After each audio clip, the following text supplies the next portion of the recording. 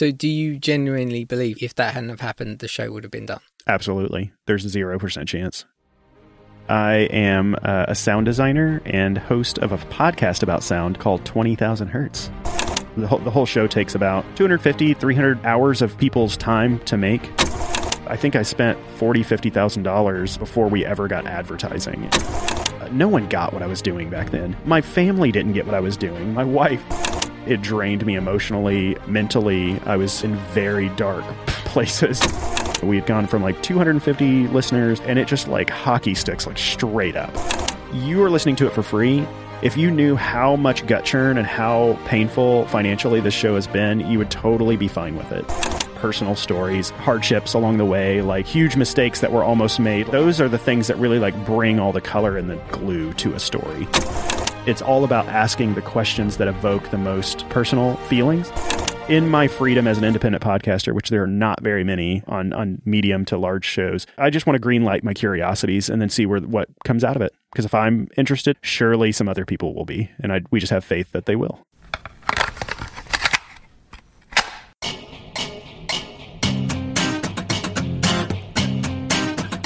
Welcome to Inside the Podcast Studio, the show where we go behind the scenes with successful independent podcasters to help and inspire you on your podcast journey.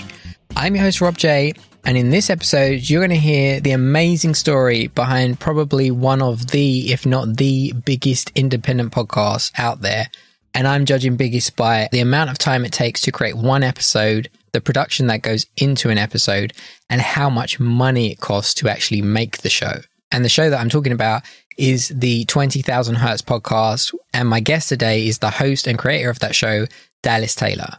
So in this episode, you're going to hear the incredible journey of that podcast from the early stages of conception to how Dallas almost ran out of money to actually create the show, to how a chance encounter with a fellow podcaster changed the trajectory of the show forever. Not only that, but Dallas also digs into how they craft the show, how they conduct their interviews to capture the exact content they need, because it is a narrative podcast after all. So the way that they tell stories is through clips from those interviews and much, much more. So now, here's my conversation with Dallas. So before we get into the podcast and all the interesting things that you've been doing, for the listeners who aren't familiar with who you are, who is Dallas Taylor? Who is Dallas Taylor? Nowadays, I am a sound designer and host of a podcast about sound called 20,000 Hertz. Okay. All right, cool. Very straightforward. I like it. So before the podcast, and I think this is still current, but before the podcast, what was your day job? Yeah, so my day job has remained relatively consistent pre and post podcast, but the podcast has been up for about 5 years.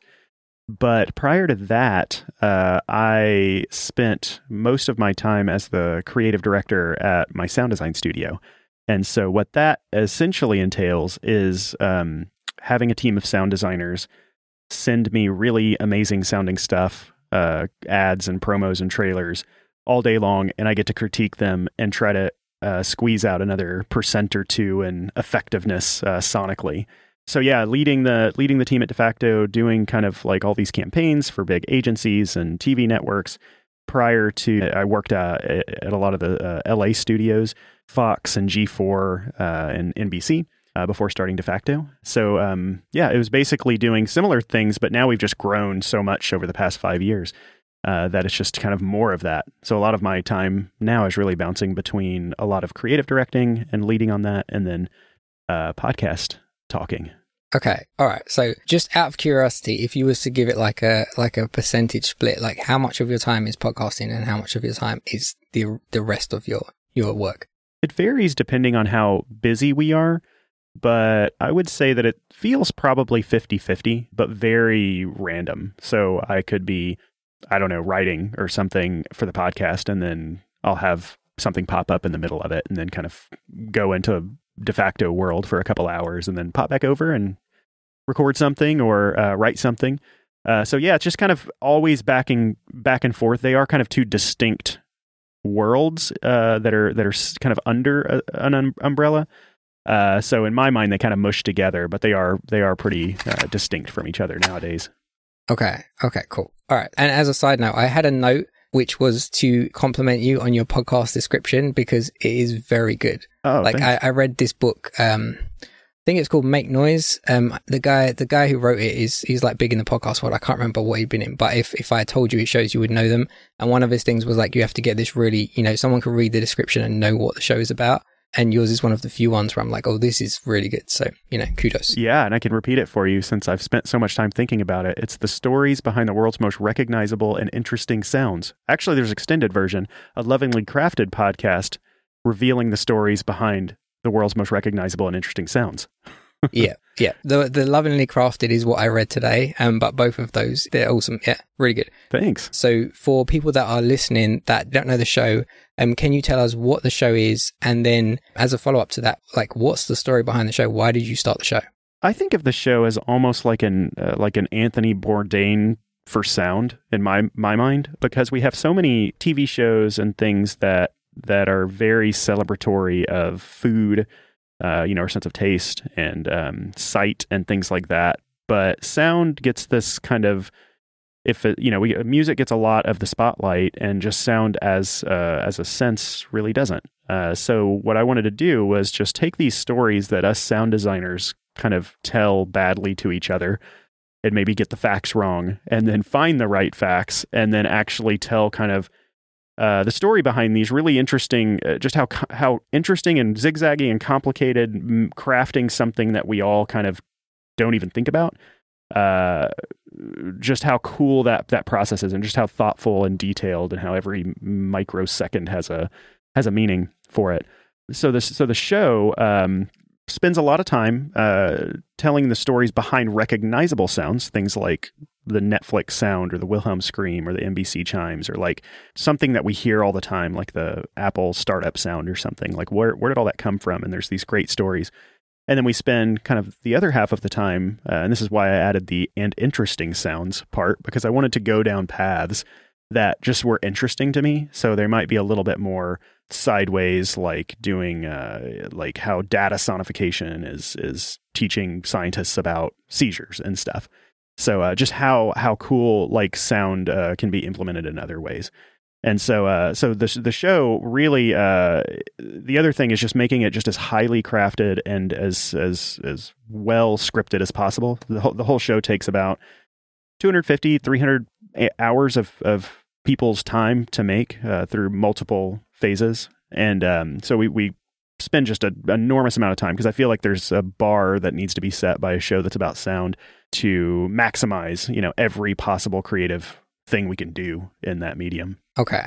I want to dive into that, because like how long the podcast episodes take, I was super interested in. So I want to get into that. But before we get to that, so you had the idea for the show. So some people start the show. I think you started this as a passion project, right? Because some people start shows because they're like, I have a sound company and I want to create this podcast so people find out about my sound company and then come to me for business. So like the impetus behind creating that, was that purely just, I'm interested in these things, I want to put something out there that other people might be also interested in those same things?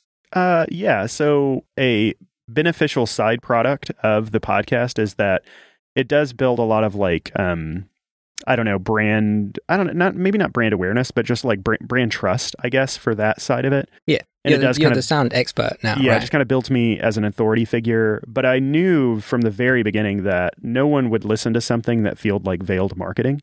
So it's interesting. I mean, if as people listen to the show, you'll hear us talk about aspects of sound that I'm an expert in, but I never reveal it. I never talk about it or whatnot. I don't go into a left turn and say, well, I know that.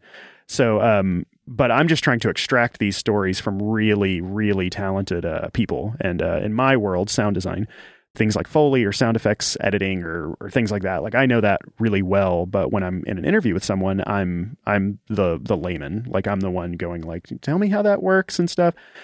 Because I want to highlight them, and also more than anything, because there's a mission behind the show, and the mission is not get a bunch of business for my side business or my other business. The mission is to really get people invited into their sound world and opening up people's minds and thoughts to just the sonic world around them, making their lives better, and really more than anything is just getting people, normal people, to feel like they can curate sound like they do their other senses. Visually, you can look in every direction. Most people who are listening to this, everything around them is designed in some regard. Even if you're going on a walk, there's so much that's just designed by people. Same thing with taste. We curate our sense of taste every day. Smell, the things, if something smells bad, we curate that out. And touch, comfy clothes and comfy in HVAC and comfy couches and stuff like that. All of these, you don't really need an invite to curate. We just, as humans, go, this is something I want and would make my life better. With sound, though, I feel culturally, and this isn't global or whatnot, but culturally, at least in my world of advertising, where we really only have the sense of sight and the sense of hearing to motivate people to, communicate. I feel like even in that world, there's still such a lack of care for the sonic effectiveness of something. It's very much like sound is this thing that's very much like a finishing thing. We'll get to that once we figure out how everything looks and all that stuff. And I think that was a bit of the motivation, is just maybe a chip on my shoulder of like, if we can't figure it out with two senses here in the highest possible stage, the biggest ads and stuff in the world, and we're still like struggling with how to use sound, then normal people. And so even just kind of like, for me, the word audiophile, I don't love the word because it feels like it's gatekeeping. Like there's some sort of special part of someone's brain that makes them an audiophile and not you. Whereas I feel the opposite. Everyone's an audiophile just as much as someone's a tasteophile. I mean, unless you don't like food. Some people don't. But with sound, it's like, if you have your sense of hearing, there's a good chance that like, I feel very confident that once you just kind of become more aware of it, like you do with your food choices and the things you like and dislike, once you start to really consciously think through it, everyone's an audiophile, in my opinion. So two follow-ups to that. So one, just as a side note, when you go into an interview and you're talking to somebody about, a sound related thing that you're an expert in, and they're also, I assume, an expert in, because to me, right, I'm an app developer and I have another podcast where I talk to developers, and some of the stuff I know the answer to the question, but I ask the question because I know that the people that are listening don't. But I also find it really like weird to ask that question because I know they know that I know. So it's like, well, at what point is this explanation good enough? Because I'm talking to somebody who's the expert. I don't know how to word that question, but I guess the question is it weird? I hear what you're saying. Yeah. I would say we are very particular about who conducts an interview. So I probably only do like 1 out of 5 or 10. And that's strategic because all of the writers that we have for the most part are not in the sound world, with some minor exceptions. But it's really important that writers are not sound experts. Like they know what we want to extract, but I need people who are not experts to really find where little nuggets are interesting, because I have a blind spot to that. Now, there are a lot of times when I will do the interview myself, and I would say it's not so bad because a lot of times we just don't know each other that well, and I keep that kind of purposeful, and I just kind of submit to them because my number one goal when I'm doing an interview is really just to highlight them. Just ask questions that gives them the best setup for an answer, and as someone who does sound design, I have a pretty good idea of like what questions set someone up to succeed. And I do mention kind of right off the bat, oftentimes that, we're communicating with children and adults that are not sound people. And I really want to extract those stories that they just tell all the time to people who don't work in the industry. And I think it's just kind of in the way the questions are asked and the submissiveness and whatnot. But I've never really found it weird or anything, even with people who know that I'm a sound designer as well. I just think the sound world is really, really special. And I think that sound designers in general feel the same way that I do about sound. It's just so neat. And they're just excited to tell people how neat it is. And sound people just don't usually have a platform to do that. And so I feel really fortunate that the show has gotten large enough that it, or at least with enough people that it really feels like a platform now when somebody's going to come on the show. Okay. So then I guess the logical next step from there is, so you mentioned like you have a large platform, right? But when you started the podcast, how did you launch the show and how did you get the word out there that this thing exists? Because it's a show about sound, but it's really well crafted for somebody like me who, like, if if like you didn't have that really good description and you said to me, oh, I have a show about, the Netflix sound, I'd probably be like, oh, that's probably not for me, right? I'm not, as you mentioned before, like audiophile is like a gatekeeper thing. I would think it was an audiophile podcast. I'm not an audiophile. It's not for me. That's our biggest problem, actually, is people going, I wouldn't be interested in that. I'm like, yeah, you would. Right, exactly. But then when you listen to the show, it's like, oh my God, what other episodes are there? I want to know all of these things. Yeah. We'll be right back with this conversation. But just before we do, if you are wondering how the audio in this interview sounds so good, that is because it was recorded using Riverside.fm. So there's a lot of tools out there to record sound, Squadcast, Zencaster, they're all great. Personally, I'm using Riverside FM right now, and I really, really, really like it. So some of the benefits is 1, it's cheaper than Squadcast, so that's definitely a plus. 2, it records studio quality audio on both sides of the conversation. So it records the conversation, so you get the sound quality that you would get as if you were in exactly the same room as that person, as opposed to the sound quality that you might get over something like Zoom or Skype. So I just wanted to shout out Riverside. Highly recommend them. If you want to give them a try, I think they give you 2 hours of a free trial, and you get to keep all the audio and video that's recorded in those 2 hours. So definitely a good shout if you're thinking about giving it a go. And if you are thinking about giving Riverside a go, then you can use my link, which is in the show notes, or you can go to insidethepod.co/Riverside. Now, back to the conversation. So when you launched, like, how did you launch the show and how did you get the word out there that, this thing exists, and also it's a sound podcast that's not for, your quote unquote audiophile? Well, I got really lucky, but I got really lucky after a lot of risk, like tons of risk going into it. And so it's something that I'd been thinking about. We launched in 2016, at the end of 2016, but this was something I was thinking about at least 3 to 5 years prior to it. Like I had already bought the domain name, like 20,000hertz.com. Like I knew that something was going to be done with that. And I didn't know if it'd be like a YouTube channel or a podcast or just a place for silly videos about sound or something. But what happened, the spark that really kind of like led it that direction was 99% Invisible. The very first episode of 99% Invisible was about sound. And I remember just like immediately falling in love with it and like, this is amazing. And so I didn't have any intent to make a podcast about sound because 99% Invisible was doing it, especially early on. And as that show developed, really early on, I'd reached out to Roman Mars, who's the host, and just said, I adore what you're doing. The way that you talk about design in such a romantic way is something that I've never thought about. And I apply that sense of, or at least I attempt to apply that romanticism to de facto sound. So I've even presented my own company in a way that I felt like that show did about design. So it was hugely influential in my life. That Radiolab was happening at the same time, This American Life, these big kind of shows that still exist. But that was just kind of the seed. Now, over the years, I was just I listened to 99PI. I ended up getting to the point where I was just like really wanting to just hear the sound stories. And I noticed over the years, it just started to get long. It was like more shows in between sound shows. So it seemed like that was kind of trickling out a little bit. And that's the beautiful thing about even our show is like it could spin off into like 3-4 different types of shows because we do so much. But 99PI kind of did that too. Like Roman kind of set up this thing that could be spun into a million different directions really strongly.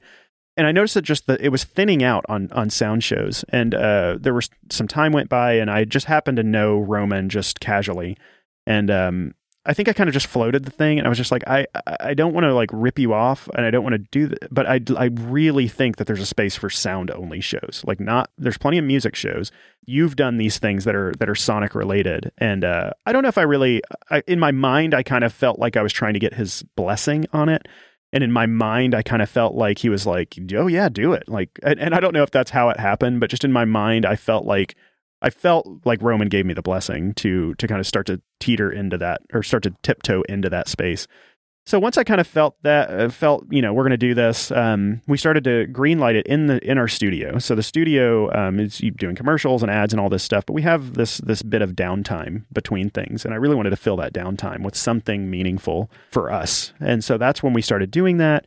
Our first 2 episodes, one was on the voice of Siri. The second one was on the NBC chimes. Those took us a year to make.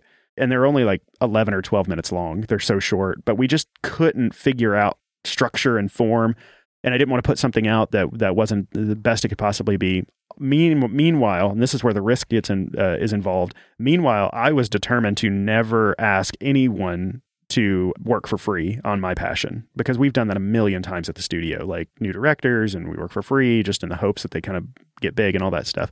But I wanted to do something. I wanted to put that investment back in the company, but that meant a lot of hard costs. I mean, I think I spent $40,000-$50,000 in costs before we ever got advertising. And it was just, it drained me emotionally, mentally. I was in very dark places, like, because I was just draining just to try to make something that I thought I believed in. There's a space here that people are not talking about sound, and I wanted to do it. So I spent so much money that just kind of drained everything, my savings and all this stuff, because I wanted to hire writers and pay them fairly and all that stuff. So artists and all that stuff. So I was just draining money for this dream, which sounds just not smart.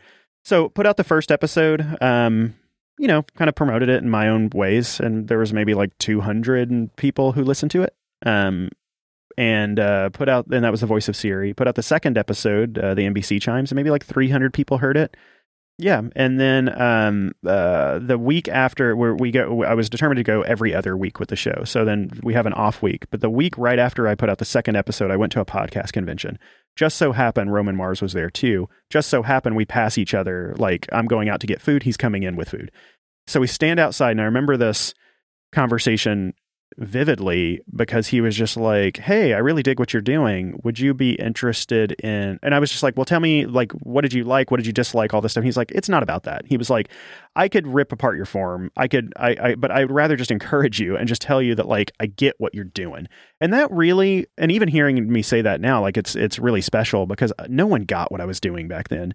My family didn't get what I was doing. My wife, like the people in my studio, I mean, I think they kind of got an idea, but like, it felt like a pipe dream. It just felt like it was so lofty that it was almost embarrassing, because I just put many of my cards on the table for that.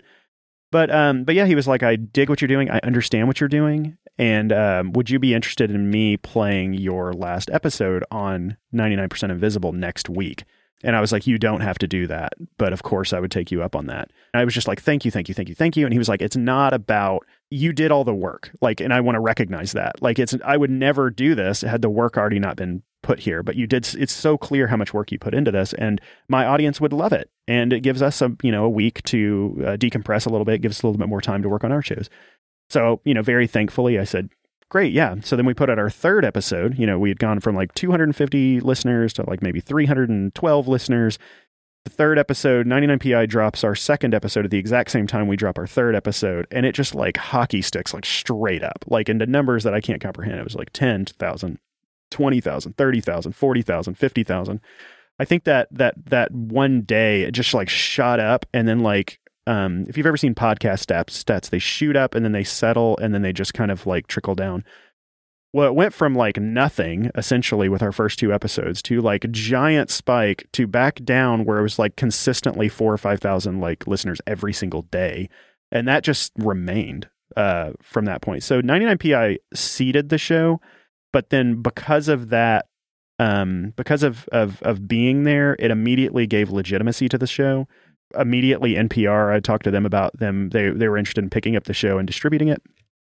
They had talked about distributing it. I really wanted that to work, but then when we got into financials, and they were like, "How much does it cost to make the show?" And I told them, and I was like, and they were like, "No, yeah, no." And I was like, to do a show about sound with sound design and all this stuff, like we can't just talk our way through sound design. We've got to make it, and that's where it takes all the time. So, they were promoting it on NPR. They were kind of in a side channel on their NPR One. Immediately, kind of got features all over the place because it was this thing that Roman launched. And then the rest is kind of history. We've just kind of just stair-stepped slightly upwards and we've had a few places where there's been big features or whatnot. We've just kind of stair-stepped up to where we are now, and it's just a consistent, very slow, consistent growth. But nowadays, I think we have about 125,000 people listening to each episode. And it's really exciting. So it's really neat putting information out to the world and seeing what comes back. But yeah, that's generally the story of so it all comes down to Roman, like me just bumping into Roman and him getting it. He has a real heart for launching shows and people and stuff. So we would not exist had I not gotten that offer from Roman. So do you genuinely believe, like, if that hadn't have happened, the show would have been done? Absolutely. There's 0% chance. Is that just the financial? I would have run out of money. Just not have sustained itself. Yeah. Yeah. I mean, it's just like I couldn't afford it. And it was even looking back at the timing of it, because once it shot up, you need a few episodes to really see where it lands in order for advertisers to be interested. That also tipped advertisers off to new shows, being featured here. So I was getting emails from places I'd never heard of before, which now I find out are like the biggest podcast agencies. Started getting ads around episode 10 or 11. And then that's where like it took probably 6 months to a year to even kind of like recoup part of the losses going into it. And then it took a couple of years before it actually stabilized. And now it generates income that kind of goes back into it. And then the other business. So I'm finally on the other side of it, but it was a severe gut churn for about 2-3 years. I have a couple of questions on that. And one of them is, so I'm trying to think of the right word to phrase it. I had like a bunch of questions written down. I'm just going to ignore those now, because now my brain is just like, cool.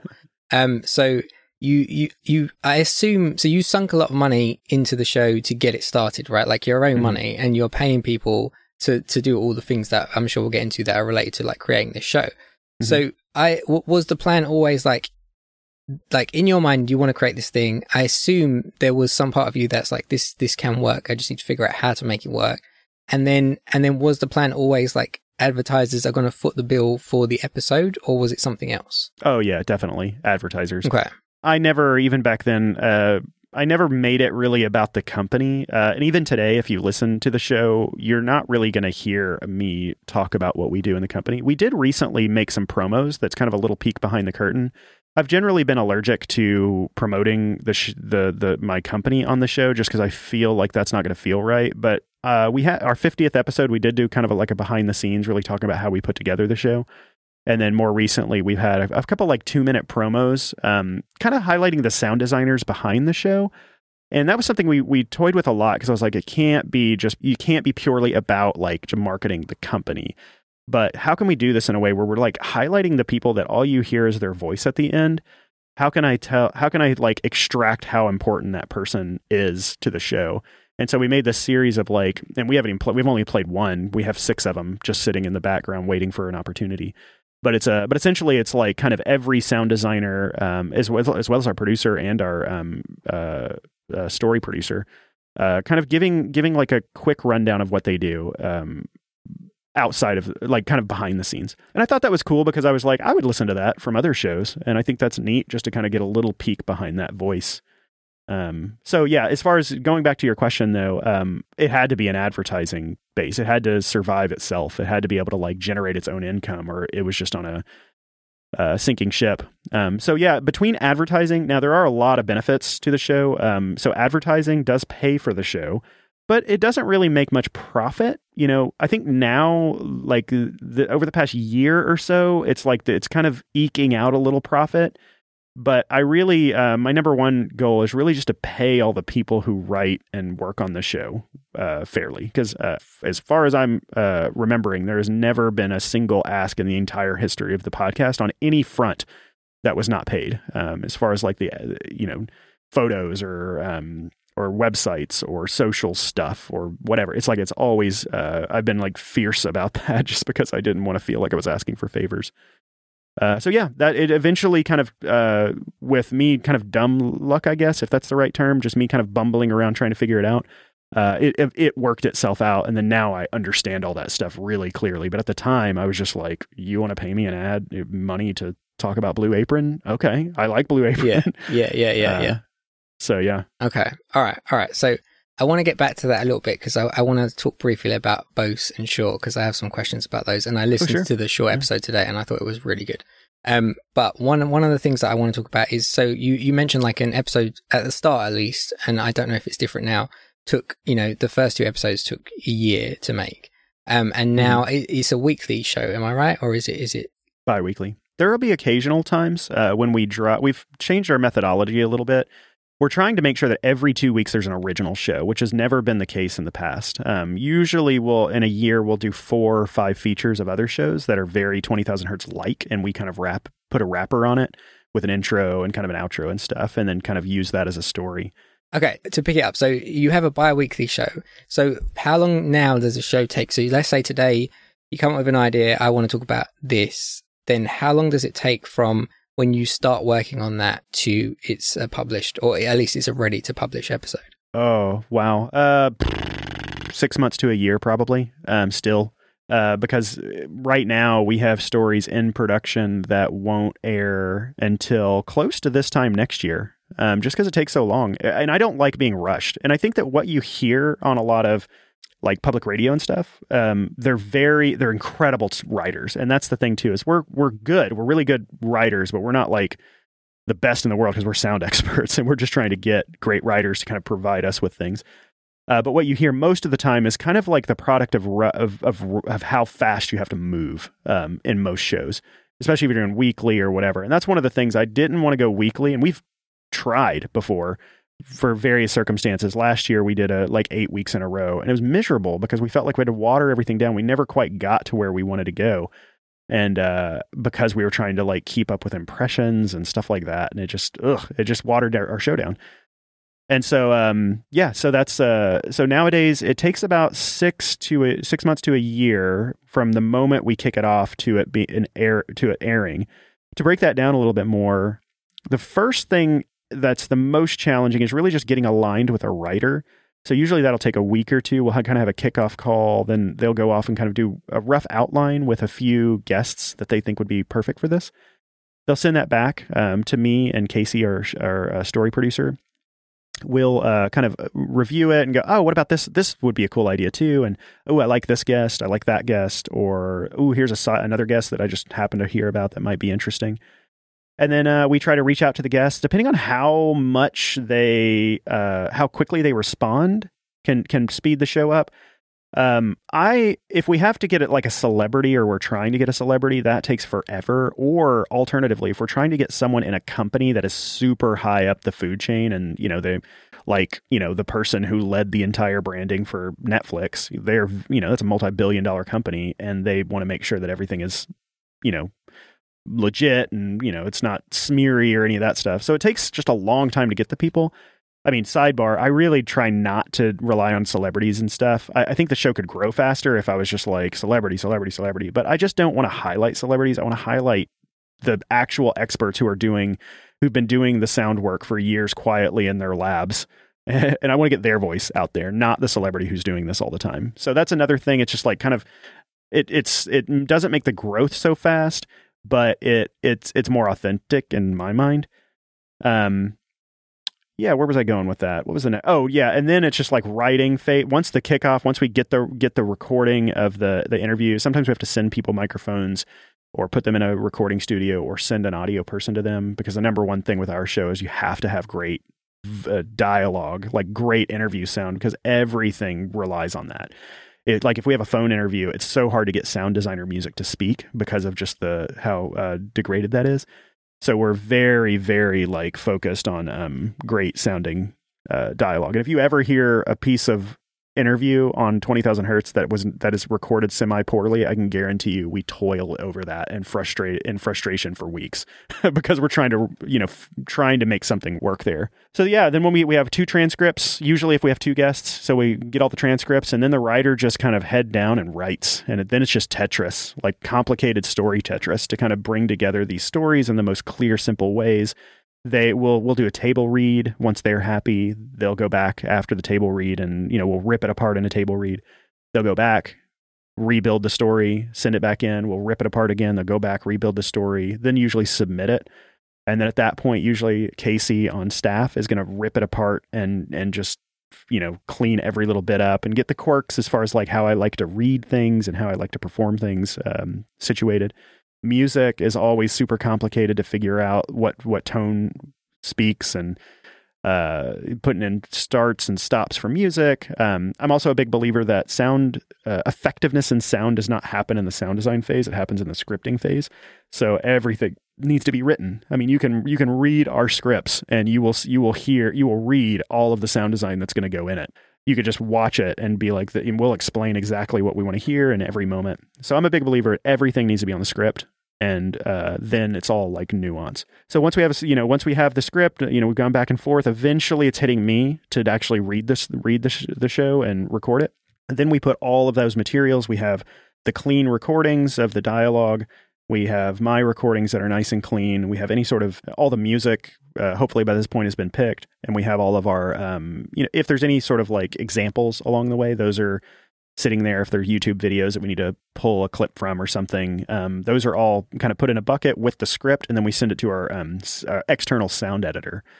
Since the studio is really busy with sound design, we just found a couple years ago that we couldn't do shows from beginning to end all internally and have our current workload.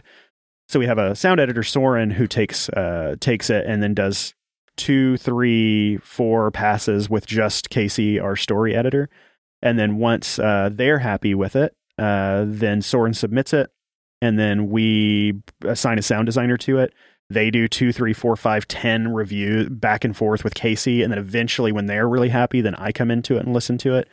And then I, 2, 3, 4 reviews or whatever, and then eventually get to a place where we're happy. And we're trying to be done with our episodes completely 2 to 4 weeks before we actually launch, because then we want to send it to people who might want to write about it, or if there's some sort of publication that would find this interesting, we want to tip them off and things. So it's a huge, it's so, I mean, when I say it all like that, it's so complicated, but it just feels like we're in a constant tsunami of writing and scripting and reading, and for all kinds of shows. Like sometimes I cannot even, like, my brain is like 4 episodes ahead. We launch something and I'm like, oh gosh, someone's asking me a question about that show that just launched today and I don't even remember.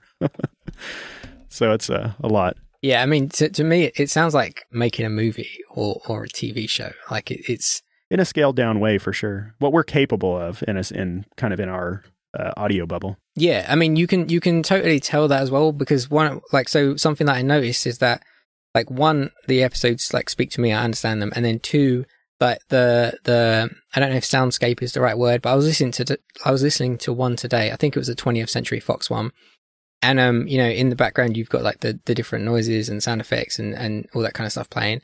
And in my mind, I was just like, I would have no idea how to do any of this stuff, because it's really well crafted so that, like, I was looking for it because I was looking for like, what are interesting things to talk about. But if I wasn't looking for it, I would just be immersed in it, the same way as that I don't notice the soundtrack of like a film, but the soundtrack is half of what makes the film or makes the scenes like exciting. So you could totally tell. But something that spoke to me what you were just saying is that in terms of like how you craft a narrative podcast, right? Which is like something that I'm interested in, because, you guys do it well. Loads of other shows do it really well as well. And you said that you do the interviews and then it goes to the writers and they come up with like the story. We will have questions prior going into it. Okay. But yeah. So I guess the question is, how, in that case, how do you approach interviews knowing that you want to get, like, this is the story that you want, but you don't have the story written out. So how do you approach the interview so that when it's finished and it goes to whoever's doing the writing, that you could be fairly confident they have what they need to craft it? Because I could imagine conducting an interview and then afterwards being like, there's a whole piece missing, and I can't then go back and ask them, oh, hey, can you re-record? And I've got other questions. We'll be right back. But first, is this show bringing you value? If the answer is yes, then please share it with a friend or fellow podcaster so you can bring them value too. It only takes a second. You can share right from your podcast app. You can share on Instagram. You can share wherever you want. So if it is bringing you value, then please, please, please share the value with someone else. Now, back to the conversation. Yeah, there's a lot to this to unpack. I will say what's interesting is we've pitched a lot of larger shows, Radiolab or Reply All or This American Life. We've pitched them a million times, and we just can't, something just doesn't click. Because what usually happens with a lot of those shows is they really, before they're going to greenlight something, because they're so big, and I will say that now that we're getting larger and kind of we're getting a lot more picky, I understand why they do this. But a lot of times, like before in a situation like that, they want to know all the beats. They want to be convinced on paper to even greenlight something. Whereas we are not like that. We're a lot more like when, for example, you say the 20th Century Fox episode, that got greenlit simply by me saying I knew nothing about what was happening. At the time, I knew nothing about that story. All I knew was, oh, that is a cool fanfare. There's got to be a neat story behind that. Let's do a show on the 20th Century Fox fanfare. That's all I knew. So like there was nothing beyond that. And it was like, okay, let's do it. So we start brainstorming and I was like, I think it's a history show. Like, and I know that this started before. I saw a YouTube video about Fox film a long time ago and it wasn't all. So like, what's up with that? And so we had to find like somebody who could really tell the story. And then I knew nothing about the whole Newman family aspect of it or who composed it. And then, so I think that like, it's a really roundabout way of saying that we find the show along the way most of the time. We can have an outline of what we think ahead of time, but every writer, and myself included, knows to follow where the story when it starts to come up. And the art of interviewing is it's not hard. It's just different than communicating like this. Like this would sound nothing like an actual interview with the show. And this is why you don't usually hear the reactions from in the interview. We usually, as far as the interviewer, whether it's me or a writer, you don't hear those because we're trying to extract things differently than being part of the story ourselves. So we have a loose outline. Based off of that outline, we have a list of questions, usually around 10 kind of key pillar questions that fill our need for the outline that we initially thought, but we know that we might find out more interesting things along the way. So that everyone's keeping an ear out for like, oh, that's an interesting personal story. Because if we can get something personal, I think it's just going to like penetrate people's minds and brains more deeply. The way that I think about it is we're taking like factoids. I think the only way that factoid of, some sound, how it was made really like gets, if it's just like a factoid, like, did you know that the Netflix sound was the sound of the second half was somebody noodling around on a guitar in the 90s. And the first half is a ring on a dresser on the side of a dresser from these two people. Like that's interesting. And another factoid is that they almost had a goat bleat in it because of a bunch of different reasons. It's interesting and it's sticky, but it's not like, I don't think it's something that really like deeply embeds in someone's mind. So the glue that holds these factoids, at least the way that I think about it, the glue that holds these factoids into someone's mind is the emotion that we put behind it. So we're always looking for personal stories, hardships along the way, like, huge mistakes that were almost made, like those are the things that really like bring all the color and the glue to a story. And so that we always have an ear out for. And we've had plenty of shows that feel a little bit more like, it's a bunch of factoids and it's interesting, but like doesn't stick. And then we've had some shows that just like turn into shows that we had no idea that would turn into left field, deeply emotional. And we go where the stories take us. I might have an idea of what I want it to feel like ahead of time, but then we hear a story and I'm just like, whoa, I had no idea.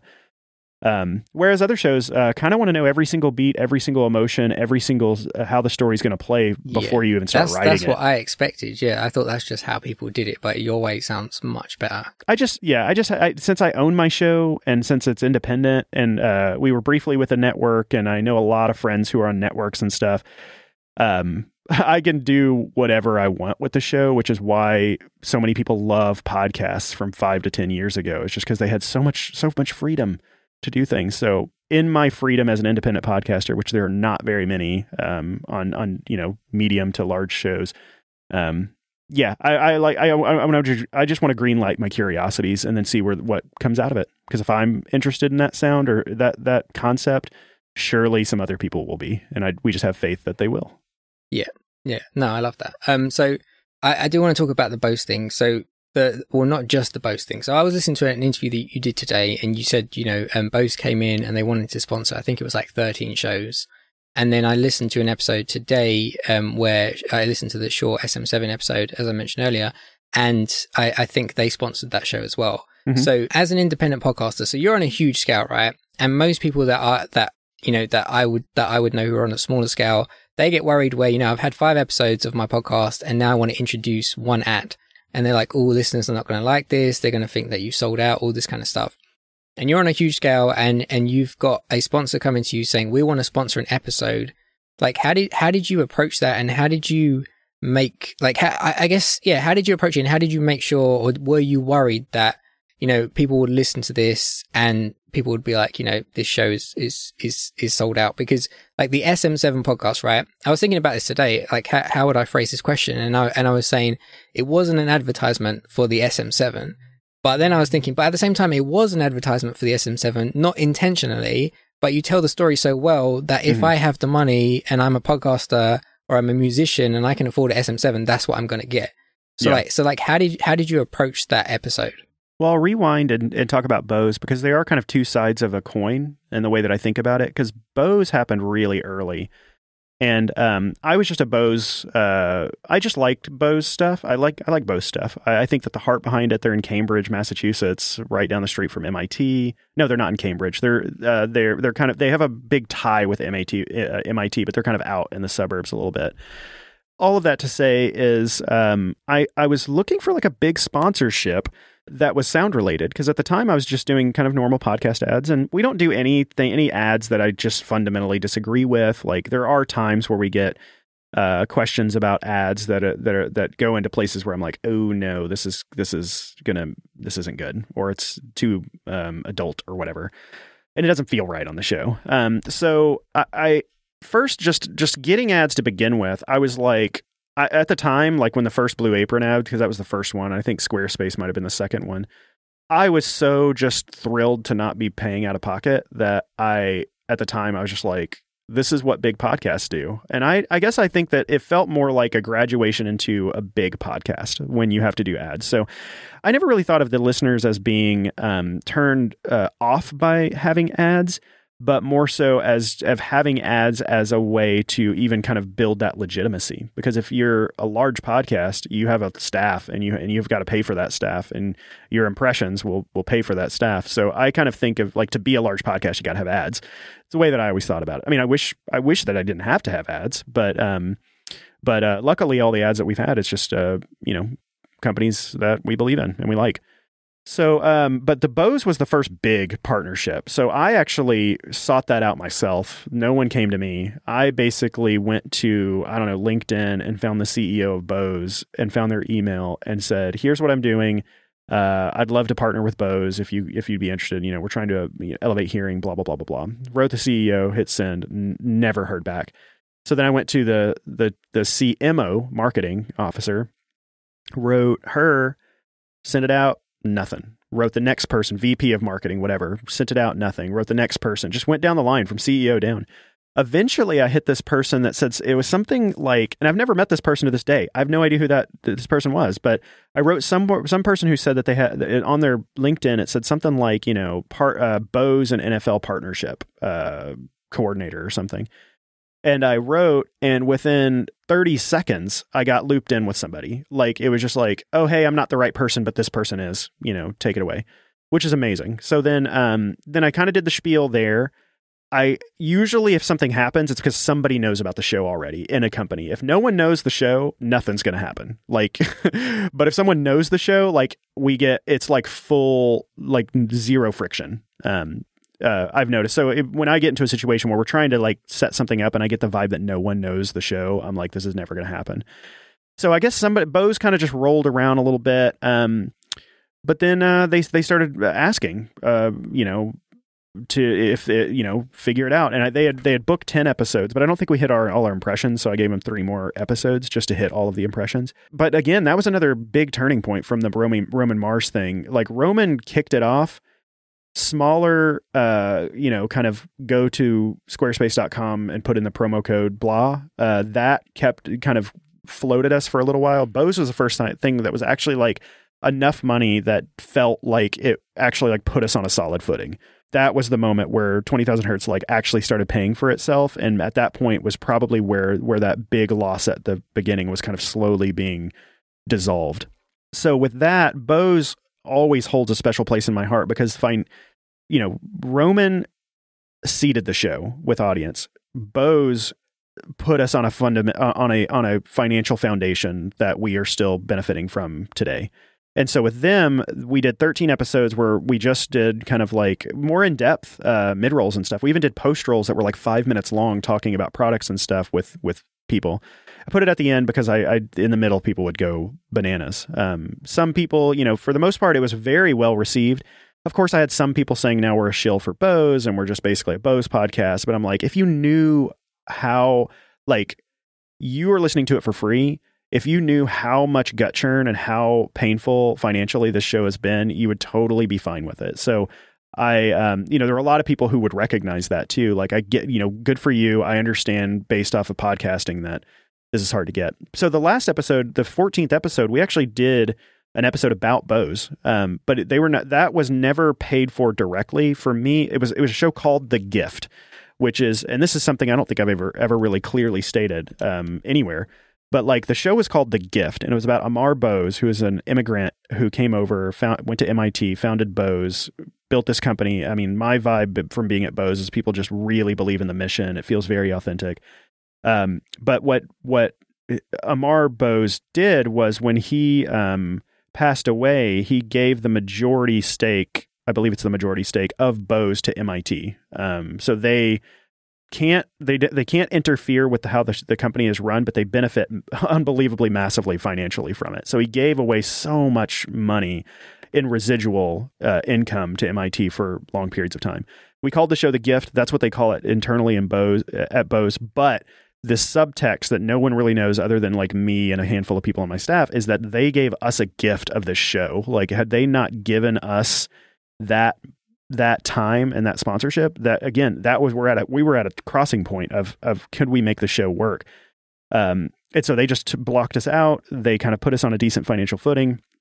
I did that show as kind of more of a gift for them because of just how the gift was for us and all that stuff. And it was a beautiful show. And it was never planned on doing the show. It's just, I found out about that show interviewing people at Bose and I went, oh my goodness, Amar Bose is like an unbelievable, like, force and sound. And I know that we've been sponsored by Bose and I know people are going to be like, how dare you, do a show about Bose. But I was like, this is one of the most influential people in all of audio here. And I wanted to tell it. So we did that.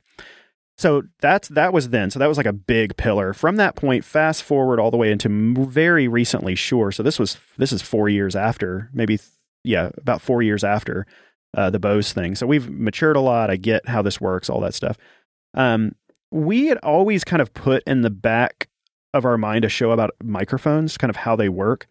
I've always been fascinated by this mic that I'm talking into right now, the SM7, because I see it everywhere. And so it was already something that was like rolling around and I was like, God, it's going to feel weird just doing a show about kind of a microphone. And so I don't know, I just kind of sat on it for a while.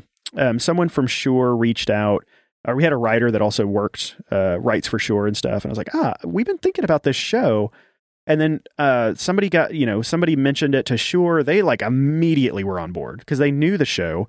Again, things get done when people know the show. They immediately knew the show. They were like, we're interested in, we'd love for you to do this SM7 show. I think I'd showed them the Roland 808 show that we did too, which was kind of similar, where we were really kind of unpacking the 808 and its influence on it's made by these Japanese engineers, but it defined the sound of hip hop, West Coast hip hop especially. And so I just love that thing. So anyway, the SM7 is still doing these. I know it was doing these really profound things. They're like, we want to support you. And I was like, how do you want to do advertising? They're like, we don't want you to do advertising. We want you to tell the story exactly like you would tell the story. And it was already rolling around in our minds. So basically, the SM7 episode was awesome because they basically gave us money to make it, but had zero notes on how we did it. Like all the way through the end, like what we wrote came out and they never pushed back on anything. They were just, helpful. And that's the only way that the partnership works. Cause I feel like if we're doing, hard sells in the middle or like, get it for, $3.99 at X place or something, like it's just going to fall flat. And I wouldn't have even taken their money. So that was part of the stipulation. It's just like, if we're going to do a show about this, it needs to feel like a 20,000 Hertz show. Otherwise people are going to lose trust in us and think we're just taking, money or whatnot just to do it, whatever. So that was really positive and it turned out great. I loved the show. They loved the show. They're using it. So if you actually go to the SM7 page on Shure, you can scroll down and you have an embeddable player of our show. talking about it. And I guess for me, I'm just shocked that it was not that clearly told prior to that point. I mean, maybe it's maybe on YouTube or something, but not in podcasting. Yeah, I mean, potentially. All I know from podcasting and like what's the best mic you can buy today and all that kind of stuff is everyone says Michael Jackson used it to record Thriller. So I knew that. Pretty much. But apart from that, I have no idea. Yeah. So, all right. So I'm going to be mindful of your time. So I'm going to wrap it up, but I have just a couple of like quick fire questions and then we'll close it out. Sure. All right, cool. So the first question is, who is your podcast host? Oh, Megaphone. Did you think that I meant who hosts the show? For a second there, I was like, I do. Yeah, I've asked this to so many people, and I keep meaning to change it because everybody thinks the same thing. They're like, oh, it's me. Who hosts the show? Me? Yeah. Megaphone, as far as where our audio files go. Okay, awesome. All right. What are your top 3 favorite podcasts that you're listening to right now? Oh, there's nothing like making a podcast to ruin all podcast listening. So I will be very straightforward and say that I listen to very little podcasts now. It's too hard to get stuck in their form, get really jealous if they do a really great episode. So usually if I'm listening to a show, it's for a very specific reason, maybe to feature it on our show. But I've found that in order for us to make the best possible 20,000 Hertz episode, I really don't want to be like overly influenced on other shows. Because early on, it was very much 99PI, and now I wanted to find an independent voice from that. And so I feel like the path to it feeling like its own very distinct show is being not super influenced by other shows. Okay, I think that's fair. So what is a microphone that you would recommend that is not the SM7? Not the SM7, SM58 probably. It's just so versatile. When somebody doesn't have the money for an SM7, I'm like, get an SM58. Like it's going to be great. It's the handheld kind of ball microphone. The reason I say that, and there's great condenser mics. There's all kinds of amazing mics out there, but I just believe in dynamic microphones with the way most people are recording in bedrooms or not optimal places. You need something that just doesn't pick up. I don't want a microphone that picks up, something that's downstairs and on the street and across the street and, the highway that's a half mile away. Like condenser mics are so sensitive that you just hear everything. And that's why I use dynamic mics generally. All right. So I think that is a good place to wrap it up. I have one last question, which is if someone is going to go and check out 20,000 Hertz, what is the episode that you would recommend they listen to? The good thing is that our show's very evergreen on purpose. So you can really start with anything, and that's by design. So nothing ties into another one unless we did a 2-part, which is really rare. And we're really clear off the top of our head. What best represents the show? God, it's so hard because everyone has so many different opinions on it. But I will say that nowadays we really focus on being wholesome, happy, and positive. Especially over like the past couple of years where we went through an election and then we went through the pandemic and all that stuff. Right at the beginning of all this stuff, I was like, I'm not doing any of that because you're going to hear this from everyone. Like every single podcast turned into the COVID cast. Every podcast turned in like ultra political. And these are really important subjects and stuff. But I was like, this is not where 20,000 Hertz needs to be.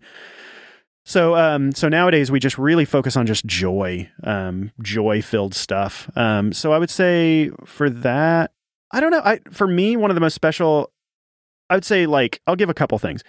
The 433 episode's really interesting because if you've never actually had a performance of John Cage's 433, you'll get one in the show with all of the context of why it's profound. And I actually did a TED talk on that too last year.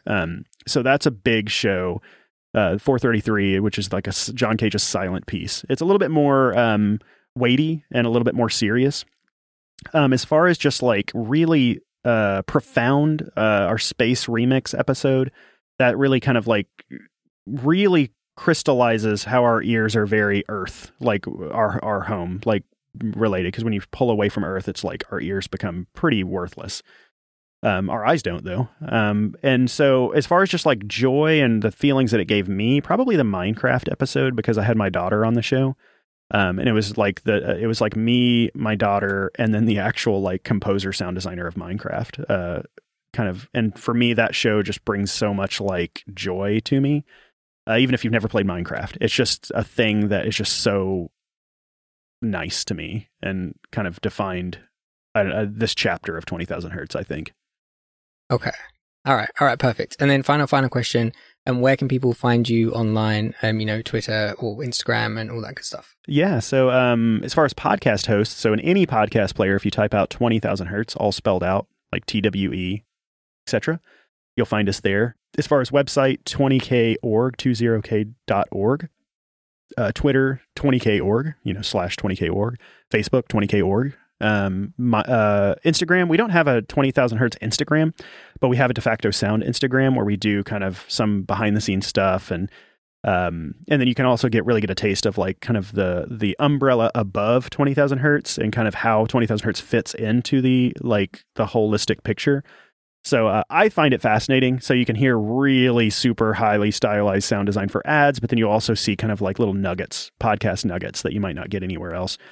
I think the most interesting place for us is probably Twitter for 20,000 Hertz, and then Instagram, De Facto Sound is where you're going to get like really cool tidbits and stuff. Okay. All right. Perfect. And then I'll put all that stuff in the show notes. And that is a wrap. That's the whole thing. So nice. So before we go, is there anything that you wanted to talk about that I didn't ask? That's a good question. And I asked that exact same question in all of my interviews. And here's a great thing to mention is I'm just going to deconstruct the question. The question basically is used beautifully because the question, what it does is it evokes the guest to recap everything. What they'll all do is they'll go, no, I think we got all of it. They all do the exact same thing. I think we got to everything, basically. And then what they do is they summarize the entire conversation because it's so great for audio because it's so good to use at the end. So, if there's anything else we talk about, but I take that a little bit further and I'll go like, I'll start with, is there anything else that we haven't talked about that we should talk about? And they go, oh, I don't think so. And then they recap everything in a really concise, perfect way for audio. The other thing I'll ask at the end is like, why does this matter? In the grand scheme of everything, like, why does the sound of, this phone matter? And I just try to bring it down to like, who cares? Why does it matter? And then it evokes so much personal emotion because they've spent so much time focused on this, and they'll be like, because sound matters, because hearing matters, because like we're trying to make the world better. And then you get all this passion that you can end a show on. The third question I'll ask is, okay, erase that, but like you personally, specifically, like why does, why you could have been an accountant, you could have been a lawyer, you probably could have made more money doing all of these other things. Why have you specifically devoted your life to the, acoustics of bats or something? And then then it's poetry. Everything that comes out of their mouth is poetry. And that's actually a hook of how we end our shows is it's all about asking the questions that evoke the most personal response or personal feelings, because it takes a good 30 to 45 minutes to really feel like someone's taken their guard down. And so I always ask it at the very end, because then you just get really beautiful poetic answers because people have devoted their life to something so niche. And so, as for me, is there anything else we wanted to talk about? I just wanted to talk about how great of ending questions, how effective they can be in podcast interviews.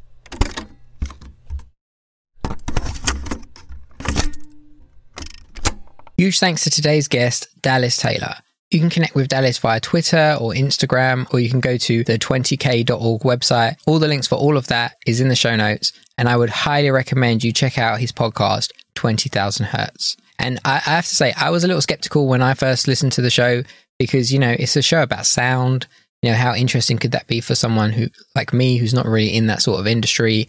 I have to say, it is super interesting. As soon as you start listening, you are hooked. Just like you mentioned in the show, Dallas is able to take a subject or a topic in the sound world and convey it in a way that is totally accessible for anybody, regardless of whether you're in the sound industry or not. And I would personally recommend the Netflix episode. So that da-dum sound that you hear at the start of a Netflix TV show or a movie, you see the end on the screen and you hear that sound. There's a whole story behind that. It's super interesting. And if you listen to the show, you'll also find out that it almost wasn't that sound, and it actually was almost a sound of a goat instead. So again, links for all of that is in the show notes. Go check it out. It's a great episode. It's a great podcast, and I would highly recommend it. On to my highlight of the week, and in keeping with the theme of the 20,000 Hertz podcast and the conversation you just heard. So in keeping with the theme of the 20,000 Hertz podcast and the conversation you just heard me have with Dallas, my highlight of the week is going to be around sound, and it's actually going to be a microphone, and that microphone is the Samsung Q2U. So the conversation that you just heard me record with Dallas, I was using the Samsung Q2U. It's the first mic that I ever bought for podcasting. Between this show and my other show, Coffee and Coding, I've recorded over 50 episodes with that microphone.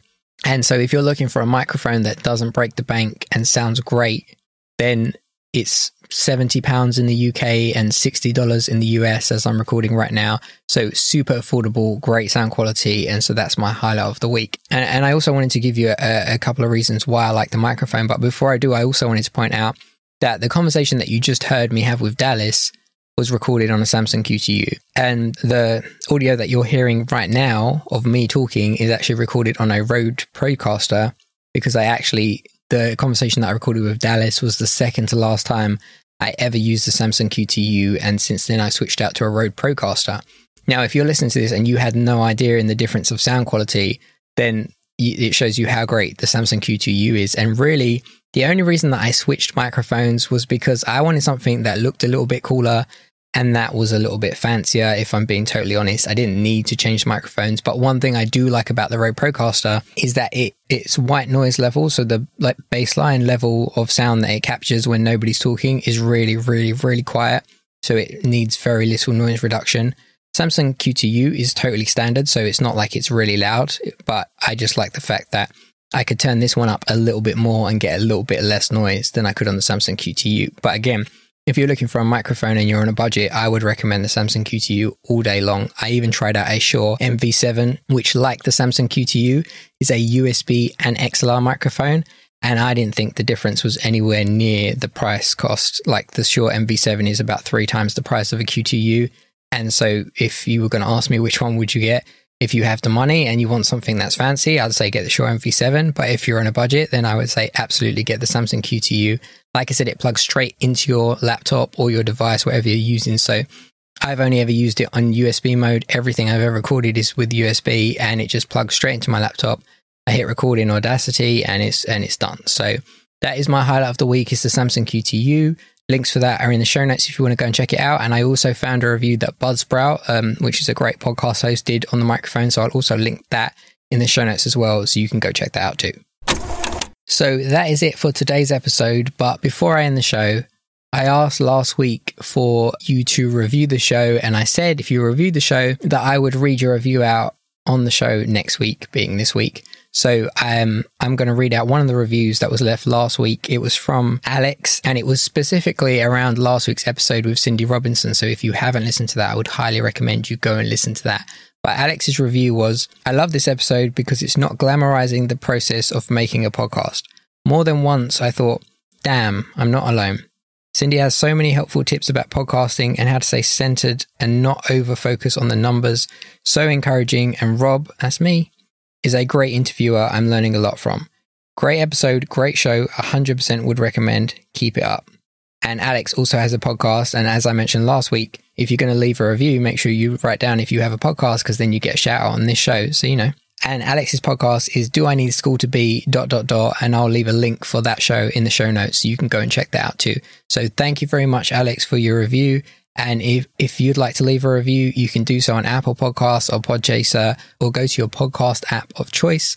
And if they let you leave a review, leave us a positive review, and I will read it out on the next episode of Inside the Podcast Studio. So just before you go, what are you struggling with in regards to your podcast right now? Hit me up at rob@insidethepod.co and let me know what you're struggling with right now, and hopefully I'll be able to help you. And if not, I'm sure I'll be able to point you in the right direction. Alternatively, you can hit me up on Instagram, DM me at Inside the Pod Studio. I would love to be able to help you with whatever it is that you're struggling with right now in relation to your podcast. So hit me up and hopefully I can help you out. A Coffee and Coding production.